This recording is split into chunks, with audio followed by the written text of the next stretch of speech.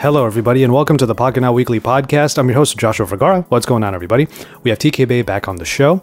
We're talking about Xperia stuff because this past week, or just a couple of days ago, really, Sony announced the Xperia 1 Mark III and the Xperia 5 Mark III together. They're not coming out for a number of months still, but there are a lot of reasons why we are excited for what the Xperias are going to bring to the table. Before that, though, we do talk a little bit about the OnePlus Watch, some extra thoughts on what might be one of OnePlus's faux pas in recent memory, and then just some general talk as TK and I catch up. So enjoy this conversation between TK and myself here on the Pocket Now Weekly Podcast. Enjoy. TK back on the show, and I wanted to start this off with a public apology. Because of what happened last week with the episode. You're talking about last couple of weeks? Yeah. I have a new policy now because of that episode. I will check with my guest if the title is okay. I felt so bad because I didn't realize that because first of all, Michael Fisher, like he tweeted it because he's Mr. Foldables, and I'm over here just making like a tiny bit of a clickbaity title. But I was really just trying to boil down our conversation to one good line. And him putting that out there, which, by the way, any listeners out there, Michael is not actually trying to tell you to unsubscribe to the podcast. It was a joke.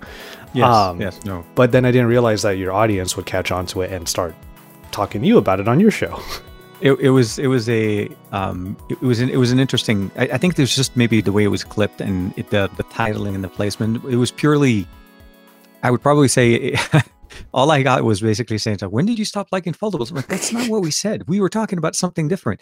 This was a conversation of the excitement of what I had at the beginning of the relationship with the foldable is it doesn't carry after a while. Yes. The overall functionality is great, but 9 times out of 10, I lived on the front-facing display because it was actually more functional now than it was before.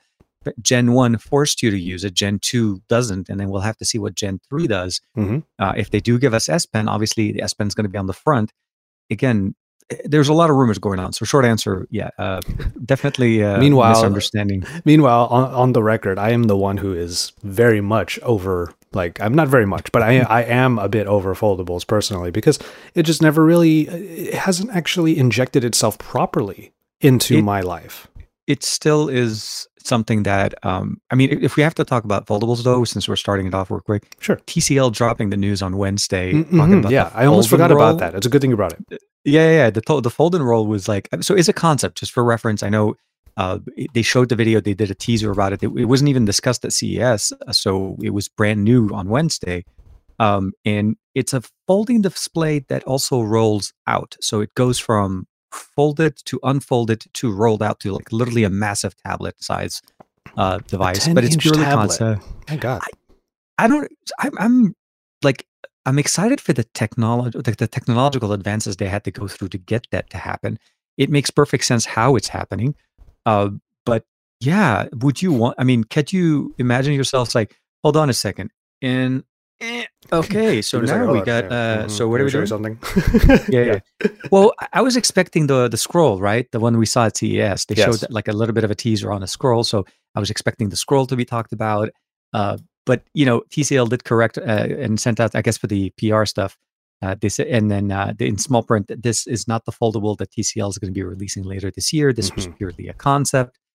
And I kind of, bringing Michael Fisher back in the conversation. Of course, he had a couple of words on that, but it was fun. And we're almost at the Z Fold. I think Samsung has another unpacked on, was it another couple of weeks? Yeah. So a very peculiar announcement timing. Of the announcement. Because the most powerful Galaxy yet. Mm-hmm. And I'm like, wait, I thought I already had the most powerful Galaxy to date. What are you doing? Exactly. And I was sort of kvetching to Isa, like, I really hope it's not like because the Note, it's too early if the Note is going to happen. Well, but I think they also made a statement about the Note, right? We know there is no Note in 2021. Yeah. So, like, what will it be? And if it's a phone, I already have enough work on to do. So it's like, I know. Why would you? This is what we think. Yeah, we think it's not the excitement of you're thinking of that queue, that never-ending, that keep stack. Like we're talking at the beginning, and we're both talking. We need to work on our T-Rex Pro review. So there's a lot of things going on. But on the topic of foldables, before we move on from that, The Mi Mix Fold is still making a couple of rounds on Twitter and whatnot. Shouts out to the XDA homie Ben Sin working on it. His couple of thoughts on it so far do have me intrigued. And here's the thing. He said the hardware is nowhere near the level of something like a Z Fold 2 or the Mate X2. Mate X2? Yeah. Mate X2. But the thing is, it's Xiaomi making a foldable more accessible to people. So you don't have to feel quite as bad about how high the price could be. That was one of the main gripes I had with foldables in general. So now that I'm looking at it, I'm like, I'd be down for it because I don't have to worry so much about babying the device. Well, but the quality, so what I always kind of look at it as, it's one of those approaches to quality and the type of display that you're looking at. So the overall, like when you put them next to each other, you could definitely see the evolutionary progress that Samsung and Huawei have done. This is Xiaomi's first foldable. Realistically, you can't, it's like saying, OnePlus going into the smartwatch business. It is an attempt. It is an entry level. If they're making it more affordable, more to them. And I think it's a better approach than making it unattainable. You know what I mean? Like it's that level where that, the 2K plus level, the Z Fold 3 more than likely will be even more expensive than the prior generations if the S Pen technology is in there, which it should be. So we'll have to see. But definitely kudos for Xiaomi for putting something together like that is be more affordable. And hopefully they'll iterate more frequently on it as well, so maybe they can catch up faster.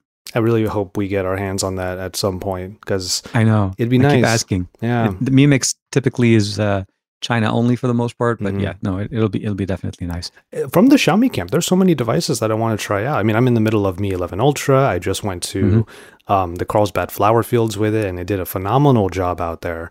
Absolutely, I really loved it. I did the same trip a couple of days before you, but I didn't post my video yet. Oh, is that right? So what did your thoughts on the camera system come down to? So realistically, the way I look at it is this much: the front-facing experience is, I feel like it's okay, but it's not the experience you want to live. You truly want to live on the back-facing 3 sensors that you have in there. Yes. I'm loving the versatility that you get with the 3 sensors, and that the fact that all 3 run in a parallel manner. Like you can do 8K from any of the 3 sensors. You can do 4K 60 from any of them. Images are, because of the sensors that we have there, especially with the GN2 sensor on the primary, are naturally, there's that natural fall off bokeh that happens without even having to. I haven't used portrait mode on that phone yet. Every picture I take is a portrait picture because of the whole natural fall off. It absolutely just is. It has not stopped basically shocking me every time I take a picture. It just comes out great. It's almost like it's that camera that you always know you're going to depend on, that it works all the time. There's no playing around with it. But if you do, there are some options in there. It's lacking a little bit on the sensor, on that little the Mi Band 6 or little display that we have on the side. Yeah. I want more functionality. If we need video, it doesn't even exist outside of the camera. There's the standard back-facing camera. Yeah. You can't use it in portrait. You can't use it in video. None of the other modes. And I feel like for creators, those are going to be things that we like. So it's definitely great. I want to see more features. This was supposed to be this is like front runner for one of my favorite phones of the year. Until I got that screen, and I was like, only for regular photos, and I was so disappointed. Like I did a video, and the title of it was "Unboxing and an Immediate Complaint," and there were people in my comment sections that were like, "You sound like you're just whining the whole video," and I'm like, you know what? Yes, I am. Because I want this rear screen to elevate this camera system to something that no other phone has possibly been able to do, with the exception of the Zenfone 7 and 7 Pro. Because in that case, you flip the whole camera around. But yeah, I'm holding out hope that the Mi 11 Ultra and the Zenfone 8, whatever those might be, that they will have these concepts with updated cameras, and they will be immediately my favorite phones of the year, because as the creator, I want to be able to use them for as many things as possible. And Xiaomi can definitely deliver on that. This is purely a software limitation. The hardware is there. We know it works.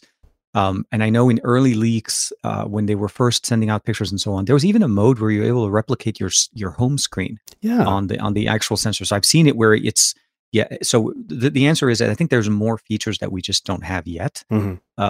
But at least it's definitely a good start. So for me, when I'm taking pictures like with my son and my wife, doing that one and using the ultra wide, you know exactly where things are. Actually, the ultra wide performed quite well for what the ultra wide is, for the dual 48 for the ultra wide and telephoto. But that 50, man, that primary sensor is just good. Yeah. There's a weird, like, I can't explain it, but like you take pictures with it and naturally everything just turned, it's social media tuned. Let's just say that's much. It's ready for social media. You take a picture, you may have to crop it, but you're basically posting it right away. Yeah. I will say the focus can be rather fine at times. There are times when you're... Especially if you're not flat. Yeah. Yeah, exactly. So you might have an object that has a little bit of its stuff a little bit out of focus.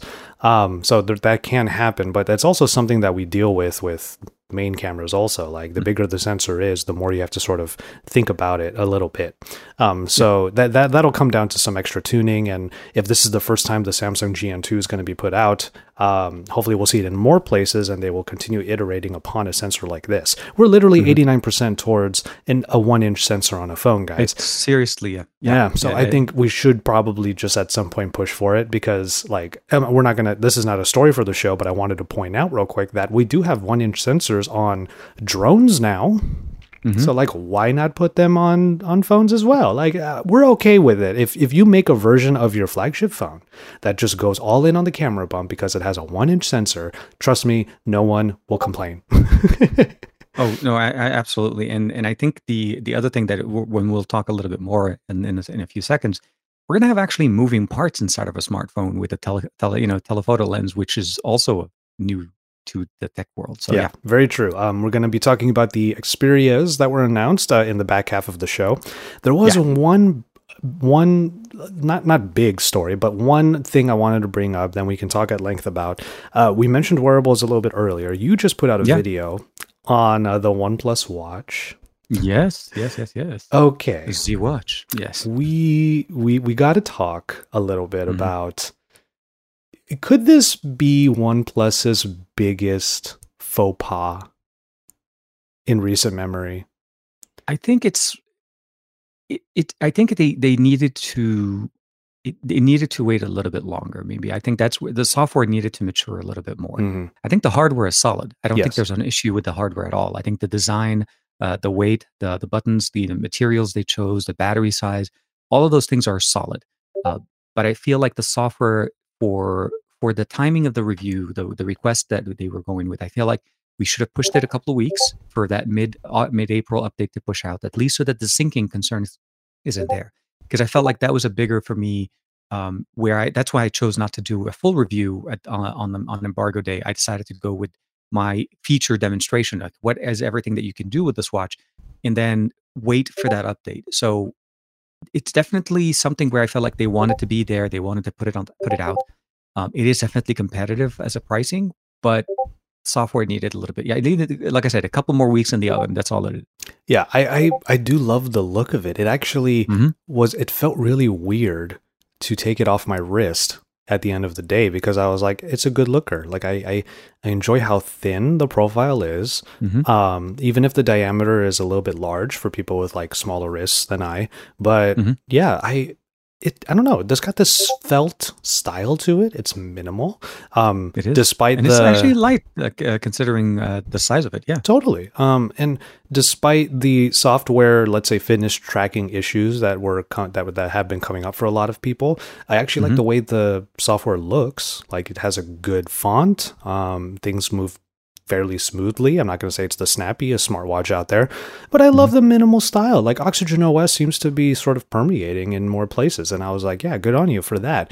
But then you could literally throw a stone and find a bad review. Like, it's exactly. And a lot, there was a few that when they're reviewing it didn't really at least give I think depending on if you really saw or when you watch other people's reviews, you need to realize that we're holding hardware that is still technically not available, right? I mean, it just became available to order a few days ago. And the software that we were running was primarily pre-release, and we are getting more updates. So at the end, when you're starting to make decisions of, marking it off and saying, well, this is a bad decision, understand this is the beginning. The hardware is there. It's a software game right now. And as a start, it's actually not bad. The data is there. It's tracking. It will get better, and they can definitely improve it. We have NFC in there, which means in the future we should be able to get payment functionality. I didn't even talk about that. I realized. Yeah. No, when I was going through the specification, because I saw some of the day one reviews, like nobody mentioned the fact that it had the hardware and that it could be added later. OnePlus thought about that. If they put that in, and also the fact that if people wanted a shorter strap, they call customer service. They're able to get that one sent out to them. There are a few things that I feel like OnePlus is trying to make things work. Mm-hmm. But like I said, I still feel like what I'm waiting for is that, for me at least, I'm waiting for the mid-April. So once we get that update, run a couple of weeks with it, and then push out the full review. At least I feel like at that point, it's baked enough for people to be able to actually get a true feeling of how this will perform. Because I'm assuming there'll be also some optimizations for the step counters and all of that stuff in GPS. So. Yeah, hopefully that will be the case, because I've been hearing, I had Nick on Tuesday, and reviews came out that morning, and he was like, yeah, I'm having the same problems. Like, I went for a run. He's a runner, much like yourself. And he was like, I did a run around the neighborhood, and it told me I ran like 2 miles less than I actually did. And he was like, that's literally the last thing a runner wants to see. last thing ever, especially when you've done a run before and you kind of already know what you should expect from the number, like a fluctuation within a couple of hundred maybe, but not thousands. But it's definitely like I said, it's something that software could definitely help. But at this point, it's something that we need to kind of understand that this is still their first wearable in the US. And it is definitely very fitness focused. That's to say that. I took it for a swim as well. So it worked really nice in the pool, but I didn't have anything else to compare it to. So I think I should have compared it to the TRX Pro, because it also does swim tracking. So I'll try to do some more. TRX Pro is doing pretty well, but just for reference sake, if you were to look at the OnePlus Watch next to a TRX Pro, you can see why we're kind of disappointed that the OnePlus Watch is not performing the way it should. Because as much as we might like the TRX Pro, it literally looks like a T-Rex. Like it. And it's definitely, Amazfit's been putting out some not consistently, like hits right now. Literally, the last few watches they've been pushing out. So, and it has they have a lot of similarities in the UI element as far as proprietary apps, watch faces, the way they handle notifications, and so on. So, to me, if they felt very much like cousins, but from different sides of the family. But again, you would have hoped that the OnePlus was able to do more. And I think they can. I still think OnePlus can definitely deliver on a lot of their promises. But we just need to give them the time. And I feel like that we just needed a couple of more weeks to get that mid-April, get that running. And I think people will have a much better experience. And hopefully before they even get retail, that update will get pushed. Yeah, that's true. Hopefully that will be the case. Yeah, because the main thing that I don't do distance workouts or exercises. I don't do like running or anything like that. I have finally started going back to the gym, and I'm very happy about that. That's good. It's amazing just how much like being in a place for 1 hour just doing your own thing is so good for the mind, even if you're in pain the whole time, because in my case I'm lifting. So when I track my workouts, it's literally just heart rate and time. That's all it is. So I don't need the GPS or anything like that. So in my reviews of smartwatches, I have to be very clear about that. Like, it's funny because thank God there are other reviewers out there who can do those things. Because if you're coming to my video expecting me to run as a guy who never runs just to test a product, like, I'm not going to do that. Like, it has to fit your lifestyle, and it's not you fitting to it. It has to meet the expectation. And that's, like you said, the way your reviews are done are based on your lifestyle, and if that's what people come for. But and some people are, like I said, they'll go do the runs, they'll do the indoor. I do mostly indoor running lately, so for me GPS still doesn't kick in. But when we do walks with the family, that's when I turn on the walk tracking. That's a good idea. That's what I usually So walks usually are not bad. I should do that more often. Like whenever I go to the Arboretum or the zoo or Huntington Gardens. Exactly. Those are going to be perfect things for you because you're doing the steps and it's moving enough that the GPS should be able to track you well. Yeah, totally. That is a good point, actually. I should probably start putting that in because I go for walks enough that you should just hit walking. And I think that's one of the reasons why things like workout detection they were trying to really push that. And I think for some people it works, for some people it really doesn't. But yeah, if you put in the effort to like hit the workout area and then hit walking, oh man, that's a good idea. Thank you for bringing that up. I should do that. I was going to say, you do enough of it.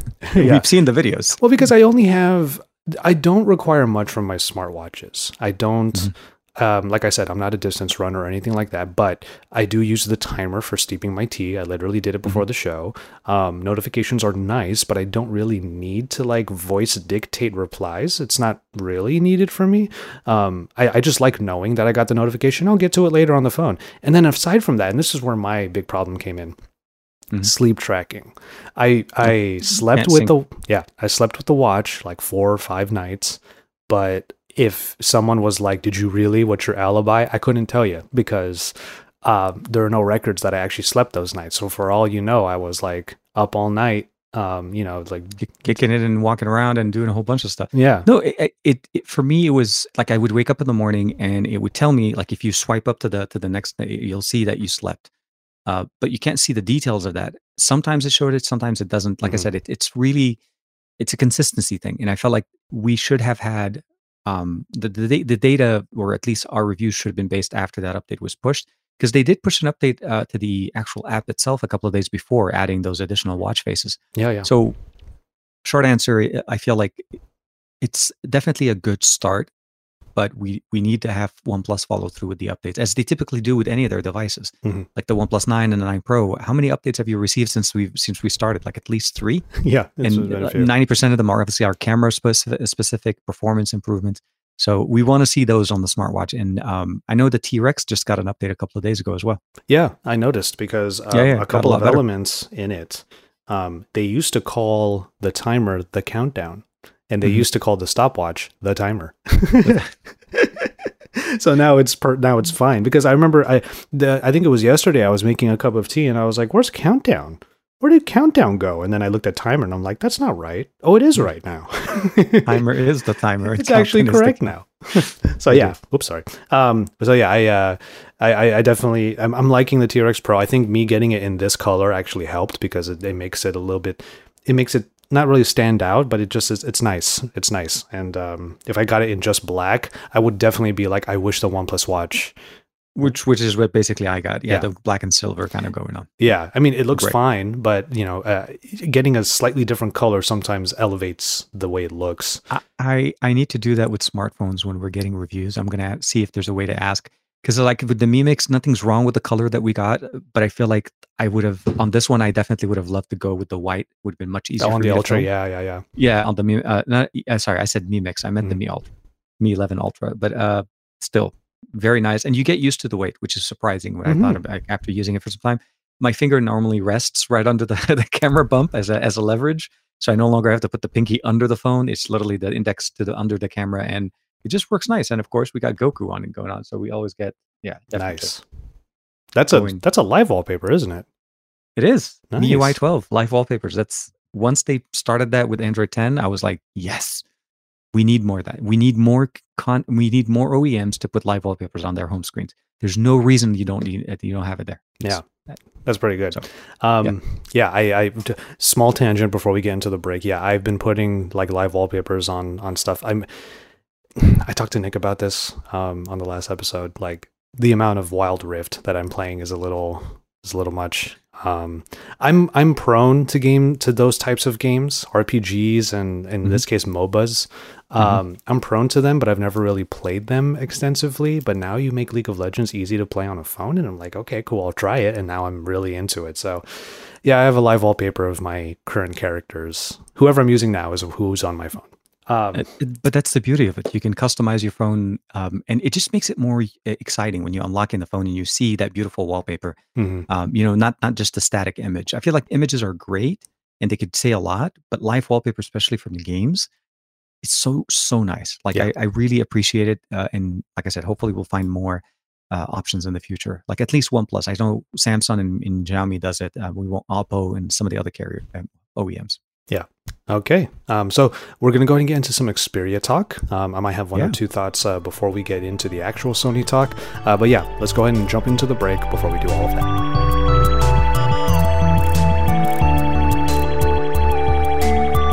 We're going to talk about some Sony stuff now. And I do have one thing that I want to mention. If any listeners out there are kind of in my camp at the moment with the PS5, the PS5, an update went out recently, and now it has the 120 hertz or 120 frames per second, and now is able to do all of that through HDMI 2.1. So if you have a PS5 and it's not really been working with the TV that you have, that you might have gotten because you were going to get a PS5, update both, because now it's working great. I'm very happy. Good to know. I'll go ahead and push the update as well. Yeah. Yeah. And we were just talking about this because I just pulled up a story that Sony has invested $200 million into Epic Games. And not even just that, Sony has invested another $200 million. So they're really pushing for Epic Games to be a big partner for them, which includes things like, they want to have the PS5 running like Unreal Engine 5, and they want to make sure they have like all of Epic's sort of, resources for future PS5 development. So it makes sense. But yeah, it's quite the partnership. I'm very excited. I love their partnership with Call of Duty as well, because they had that for the last couple of generations, the 5 Mark II and the 1 Mark II. So we'll see what happens with the Xperias that we're going to talk about, since they kind of made a big splash on Wednesday. They really did. So let's go ahead and jump into that. So for some people, it might have been a little bit of a surprise that all of a sudden they woke up one morning and Sony announced the Mark IIIs of their upcoming phones. Now, we have already been fans of last year's. It wasn't even that long ago, huh? Like, the Xperia 1 and 5 Mark IIs came out like second half of 2020, didn't they? The Xperia 5 came in around, I was going to say August, September. That was actually released here. But the Xperia 1 came out in, I want to say July. Like it was, we had, I know I had a chance to play with it around in June, the beginning of June, and I know that the pre-orders came up after. So yeah, it was somewhat early summer, so it's just still consistent to what we see here. But what we have doesn't feel like that long ago. It doesn't. And this time what they did is they announced both the 5 and the 1 for the US market, roughly in the, and they kept it, coming summer.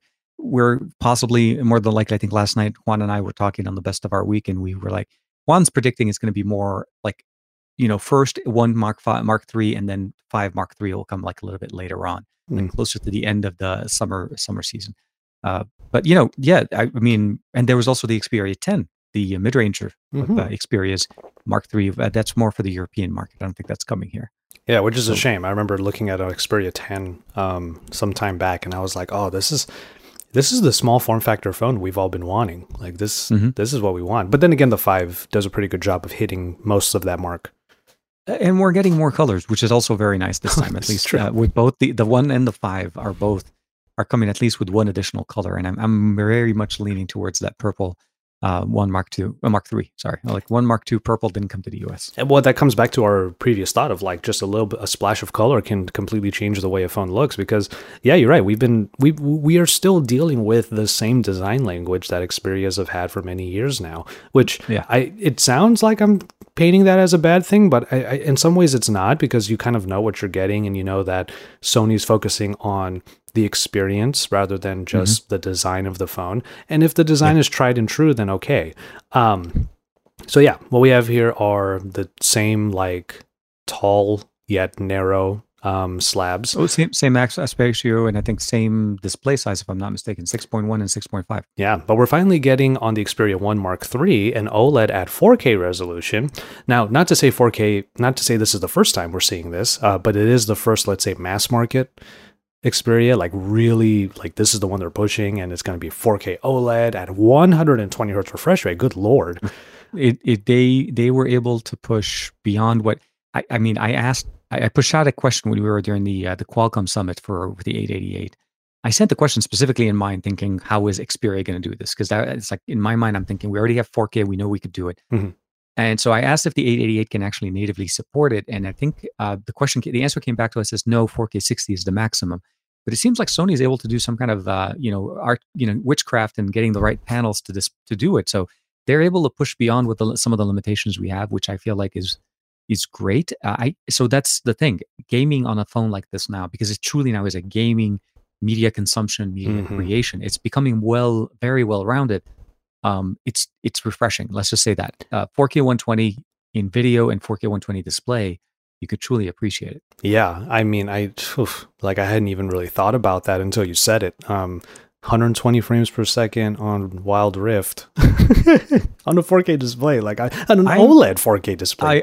I want to see how. So like for me with gaming phones and so on, I very few games play very fast refresh rates, but I want to see basically Call of Duty push 90 frames per second, because I want that it should be able to provide that same experience. So 90 frames, because the Mi Mix can do it. So get those refresh the high resolutions, enjoy that content at the level that you can. The only 4K panel on the market anyway, so it's like it's Sony's game to push it. Yeah, for sure. There are also a couple of and like you mentioned before, some of the other top level specs. So yeah, 5G enabled because it has a Snapdragon 888. Finally in the US with sub 6. What we're looking at is 4,500 milliamp hour battery. Obviously, they'll ship with Android 11, but we don't know if and when the upgrades to further Android versions will be happening. And then, I mean, we're going to get to the cameras in a bit, but there's one thing I wanted to mention here. It looks like there are some lessons from the Xperia Pro that Sony's bringing into the Xperia 1 Mark III.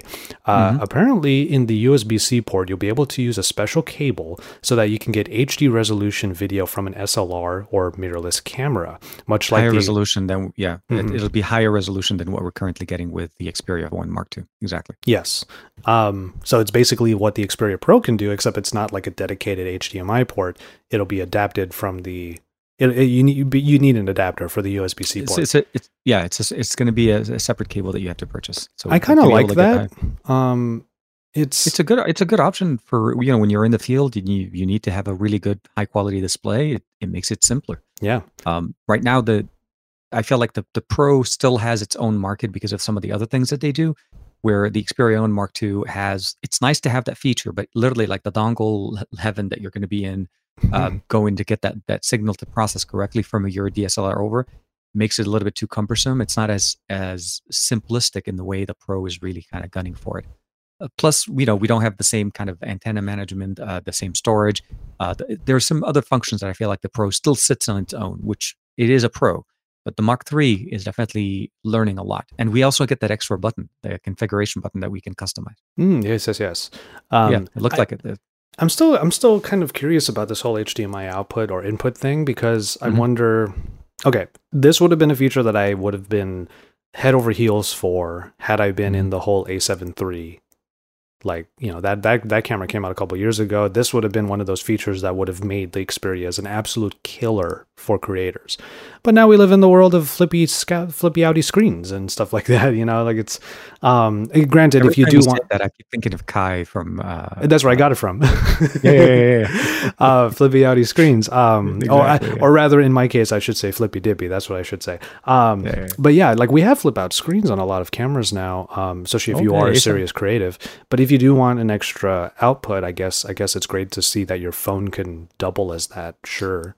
The beauty of it is the thing about it, like an example with me is, so where we are together right now, we're talking on the camera. The camera is about 3 feet away from me. The flippy display for me is good that I can see myself and I can see the framing around my face, but I can't really read a lot of that information because of that distance and it's sitting there and having HDMI going out.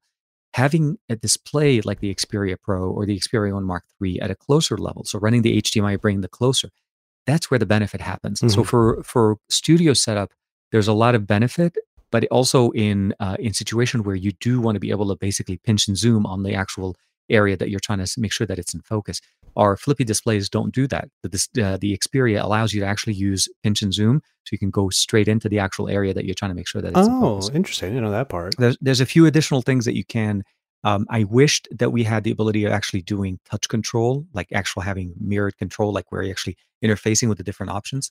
But for a mirroring situation, when you have focus peaking turned on and ZBrush, you have the best situation to make sure that your subject is not only well lit, the color balance is done right, and of course they're in focus. So. Yeah, that was the other part I was going to bring up was you don't have a control. Like that's why I would. Still, it's a one-way conversation. Yeah, I wanted to have like an Atomos, for example, for my other cameras, but I'm like, but then the record button's still so far away. And there's a few. I feel like it's a great solution for maybe augmenting. Like you could still technically use the Sony app if you want to try to control it, but the resolution is not as high. Yeah, true. So those are there's some benefits to it. But again, as you said, the A7 III is basically begging to be used with the Xperia 1 Mark II because of the way it is, or even the Mark III. Because of the way the display is. There's no flippy display. You cannot see yourself if you're trying to vlog with it. Yeah. And I've tried. Let's say I've tried different mods and different things, and it's a pain. All right. Well, speaking of cameras, let's go ahead and get into the Xperia cameras here because we got the new system. Yeah, we got some pretty interesting things here. So we have the same general philosophy in the Mark IIIs that we did in the Mark IIs, where each lens is based upon a specific focal length. And it's essentially what they call the holy trinity of lenses, where you have an ultra wide, you have the wide, and then you have the telephoto. But then with each and every lens, you do have a zoom range that corresponds to many of the lenses that you would see in the actual camera market. So 24 to 70, 70 to, in this case, 105 and beyond. And all of the sensors are they're 12 megapixels, if I'm not mistaken. They're sticking to the 12. Yeah. So they really want that alpha. That alpha influence is definitely still being shown here. So 12 megapixels each, which ideally will mean that their dynamic range will be pretty good. But of course, that has to do with there's some math, some quick maths that you have to do in terms of the size of the sensors and whatnot. We were talking about the GM2 earlier being a large sensor, which is why it kind of benefits from a lot of these things. But I guess the main thing to look at here is this telephoto lens, where there's and I think you can go ahead and explain a little bit about what exactly we're looking at here in terms of a telephoto lens that can do more than just the one zoom range that it was originally made for. It's not intending to be just an artificial a stop. It has actually two distinct focal lengths, which is one of the ingenious things of doing it, and it's done by manipulating the lenses in the actual flow. So it's a side-mounted lens or camera system, which is similar to what we've seen on other devices, with the exception of the moving parts. That is very much a Sony ingenuity here. But again, we're talking about almost like two separate lenses. One, I think, is at 105, if I'm not mistaken. The other one is about 70 105 and 70 and 105, but they're distinct focal lengths, so that when you're at 105, you're getting a crisp image. It's not a digital zoom into that. And when you're getting the 70, you're getting it exactly at the 70 on top of the 16 and the 24. So you're literally getting an extra lens in there, which to me is going to be just amazing for video, for content creation. The ability when you're trying to zoom in, you're getting that crisp image. But it also it's intended to basically provide us a very unique and showing us basically Sony flexing their camera department muscle right there. And just how they're going to do it, I don't know. To this day, they didn't really explain it. They showed us the images in the video, but the reality is having a moving part inside of your camera system. It seems to me like there's more than one piece of glass in there that will allow for it, or whether or not it's actually glass or super clear plastic or whatever you want to call it. But you have actual elements in there that are just going to shift one to the other. That way it'll get, and which kind of makes sense, right? Because depending on the magnification of the piece of, I'll keep using the word glass, you are able to get different focal lengths. That's exactly. Oh, absolutely. Just turning it ever so slightly could increase and reduce the actual magnification. So exactly. I totally understand the sheer mechanics of it. It's mostly, my thing is, how is it done at that small of a form factor and for durability? Because the reason why I keep saying in a smartphone, the smartphones are not, you're not into, obviously when you buy a phone, you're not thinking you're going to basically be babying it the whole time. You're going to put a case on it, walk around, put it in there. Sometimes it may fall on the table. Throw it sometimes. Yeah. So those are things that I'm excited to see how it's done and how did they protect it, so that it doesn't actually sustain any concerns or any issues. That's a good point. So, but I'm excited to see what they're offering, because again, they didn't go with everybody's standard side-mounted camera system. They just no, we're going to do it the way we do it on the Alpha.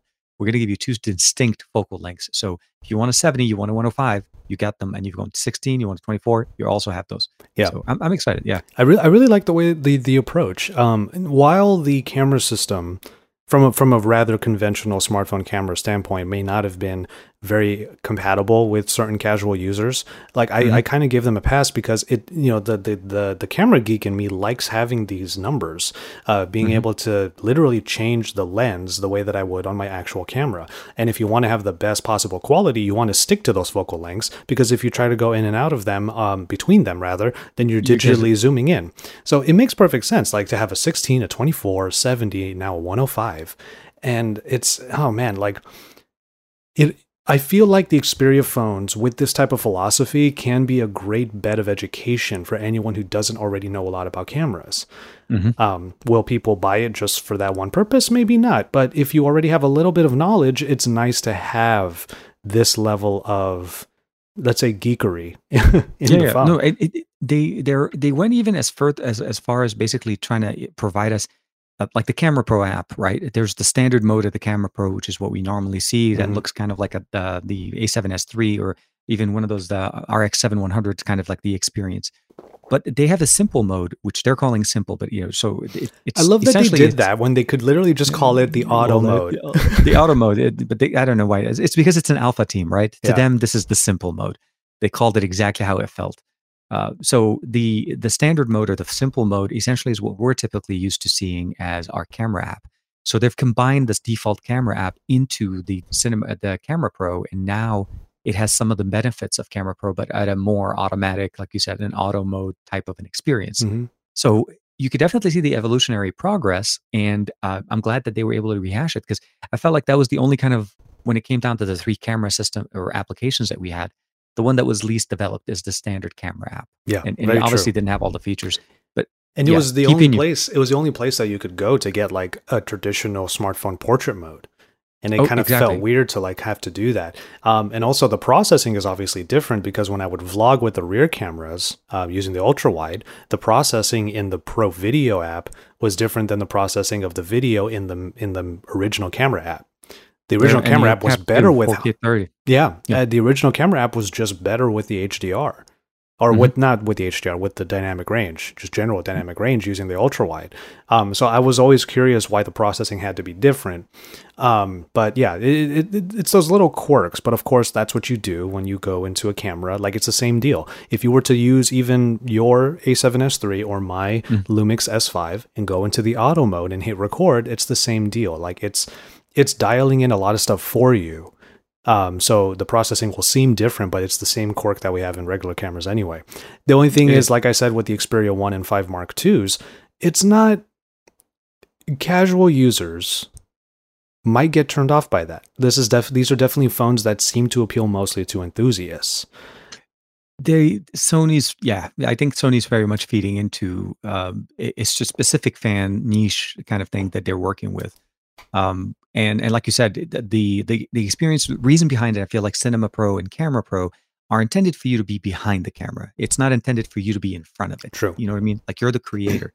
And the standard mode, or the default app, although it did better with some dynamic ranges, it was literally supposed to give you the standard smartphone experience, but you wouldn't buy the phone for that specifically. You're buying it because of the tech that's being done on the back end sensors. The larger pixels, the better processing, and like you said, the specific distinctive focal lengths that they have set up. What I would love to be able to is test out and see how is there going to be any kind of software improvements done, because it seems like the front-facing camera has stayed the same. It looks like we still have the same 8-megapixel sensor, which was not the best front-facing experience other than video calls. I felt like that was like the limit, and every time I took a portrait, I always flipped it over to the back. You have to. Yeah, it's yet another example of this trend that I keep seeing ever since the end of last year, which is, we're just not going to worry about the front-facing camera. I feel like it's a big thing, though. Realistically, especially for content creators, if we just say TikTok or any of those type of creators, you really need to focus. Like, if there was one thing I could probably say that the S21 Ultra does very, very well, it's the front-facing experience. 4K 60 with autofocus on a camera that's sitting on the front part of your phone. Is a very big step for Samsung in that, and they don't, obviously, that doesn't go down to the standard models, but it kind of justifies a little bit more that they're focusing on it. LG last year with the V60, 4K 60 on the front, better experience with the front-facing camera. We need to see that, and we even saw that from OnePlus with I think was it the Nord that did 4K on the front. So it's a segment of the user market that I feel like a lot of manufacturers need to focus on more, because if you want, okay, it's for this reason that front-facing, the fact that front-facing cameras are not as powerful as they should be. It's the reason why it's a lot like of the webcam on your smartphone. Exactly. I'm sorry, on your laptop. On the laptop, yeah. You know that, I was going to say, yeah, you don't want to use those. The more that we don't put this level of attention to the front-facing camera, the more users, especially Gen Z and young millennials in the US, will keep gravitating to iPhones as their phones for social media, TikTok, Snapchat, all that stuff. And yes, you could say Samsung as well. Yeah, you could say Samsung as well. Better. Yeah, Samsung is doing a good job of. I see a lot of ads for Samsung content on TikTok now, of like people using Samsungs for making TikToks, which is good. Like that's the way you start to get a new market share. But with all of these, but it seems odd to me that the country of origin for TikTok, their companies are not prioritizing front-facing camera. It's odd. And they give you the largest sensor. That's the concern. Like I look at it like a 20 megapixel sensor as well. Use the power of the sensor. Don't just put a sensor number for the sake of saying you have a large sensor.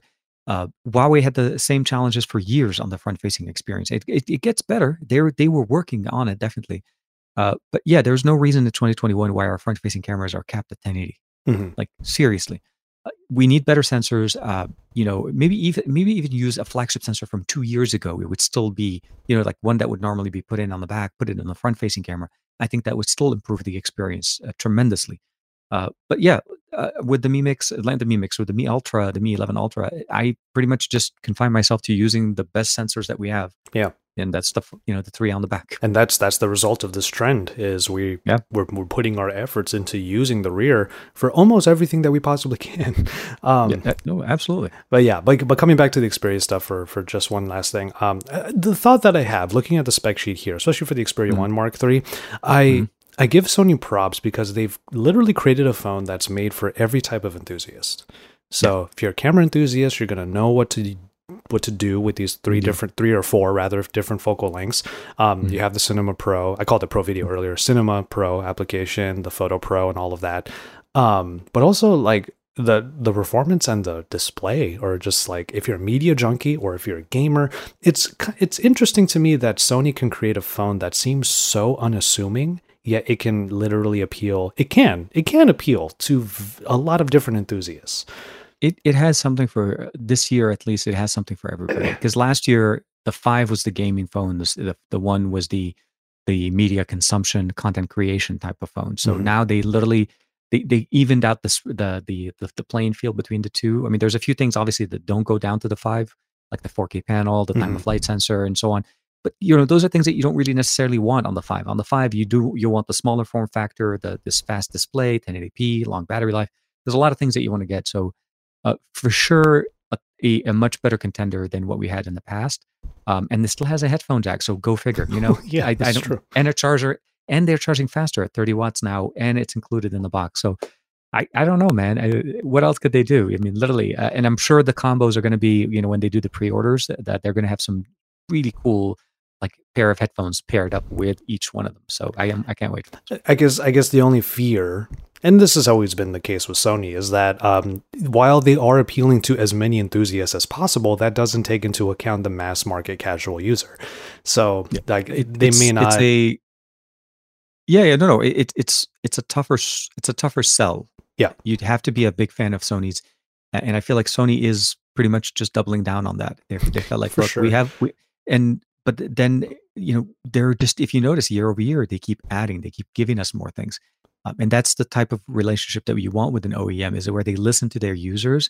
They give you wireless charging when you ask for it. They give you reverse wireless charging, the HS power control. Those are the things that you want, but longer battery life, management, and so on. So you have to truly just do your homework kind of a little bit, and then truly see what are the things that you value the most. And if they do feed into that, Sony will definitely be the right thing for you. Well, final detail then, before we call it on this episode, pricing and availability. Doesn't Sony always do this? Like, okay, first of all, the pricing is going to be high because Xperia devices are usually rather high. But then they do the same thing. It was like they don't announce that, yeah. Yeah. Okay, first of all, we don't know what the price is, but it's going to be at least $1,000 and plus. But the The availability, I love that they do this. Like they announce it and then it's like it'll come in 6 months. Like it's always it's absolutely they say Sony summer. some and not only that, there was also, I think I saw somewhere a leak or some kind of rumor saying that they showed the pre-orders listing price in Russia at $1,300, which is about $100 more than what we had last year with the Xperia 1 Mark II. Realistically, for 5G, for the new tech, the display, all of that, I kind of makes sense. Mm-hmm. But it's going to be part of the conversation of the, is it really a $1,300 phone, or do you justify, are these things necessary, or should you pick up the 1 Mark II from last year and still kind of get like 90%, 95% proof of what you're getting now? Yeah, I love the 5. The 5 Mark II rather is still one of my favorite phones of 2020. I gotta say. 1 Mark II is definitely my biggest guy there. I just, like I said, the 120 on it, 120 frames per second would have been beautiful, and it's coming. Yeah, for sure. All right, cool. Well, we've gone ahead and got through a lot of our stuff for this episode, a lot of Xperia talk. And of course, when it comes to Sony stuff, I got to have TK on so that we can talk through it. But yeah, I think that should pretty much do it. TK, if you have anything that you want to plug at the end of this episode, go for it. Just check out the last video I posted. I went to the San Diego Zoo with the fam, checking out the Find X3 Pro. That was a lot of fun. It's on the main channel, TK Bay. It's too bad we couldn't link up because you were in San Diego a couple days before me, and we went to San Diego twice last week. That's how much we went there to San Diego for the zoo, and then we went another time for the Carlsbad. That's awesome. Image. So yeah, I have a new car, so yeah, I'm driving everywhere. I don't care. I'll drive. I did feel great. Okay, so you're talking about the Tesla, but I have a Corolla. No. I loved the assisted cruise control on my Corolla for the drive down and back up, and I'm like, oh my god, I'm going to make this trip all the time now. Ability of using, so we don't have full self-driving yet on the Tesla, but the ability of using autopilot on it, which is absolutely crazy. It literally drove, without being in traffic, it drove most of my drive down. Like as we were passing Disneyland, all I was doing basically just making sure that I keep my hand on the steering wheel, but it did the driving. It wasn't as stressful, and it was enjoyable. So yeah, no, definitely. San Diego's always nice. Yeah, I'm probably going to go to Vegas pretty soon myself to do stuff. But yeah, anyway, before we get off those tangents, TK, thank you again. And also, before I forget, Ramadan Mubarak. Thank you. I never know if I'm pronouncing it properly, but I want to try. It is. But yeah, so yeah, let's go ahead and get into the outro starting now. Follow all of the links for TK and myself using the links that are found in the show notes. From there, you can find Pocket Now on pocketnow.com, where you can find all of the latest headlines, and then find Pocket Now on social media with the handle at Pocket Now. From there, you can head over to the YouTube channel at youtube.com/PocketNow for video content that's coming out pretty much every single day. With all of that said, though, we're going to go ahead and call it on this edition of the Pocket Now Weekly Podcast. Thank you so much for kicking it with us, and we will see you in our next episode.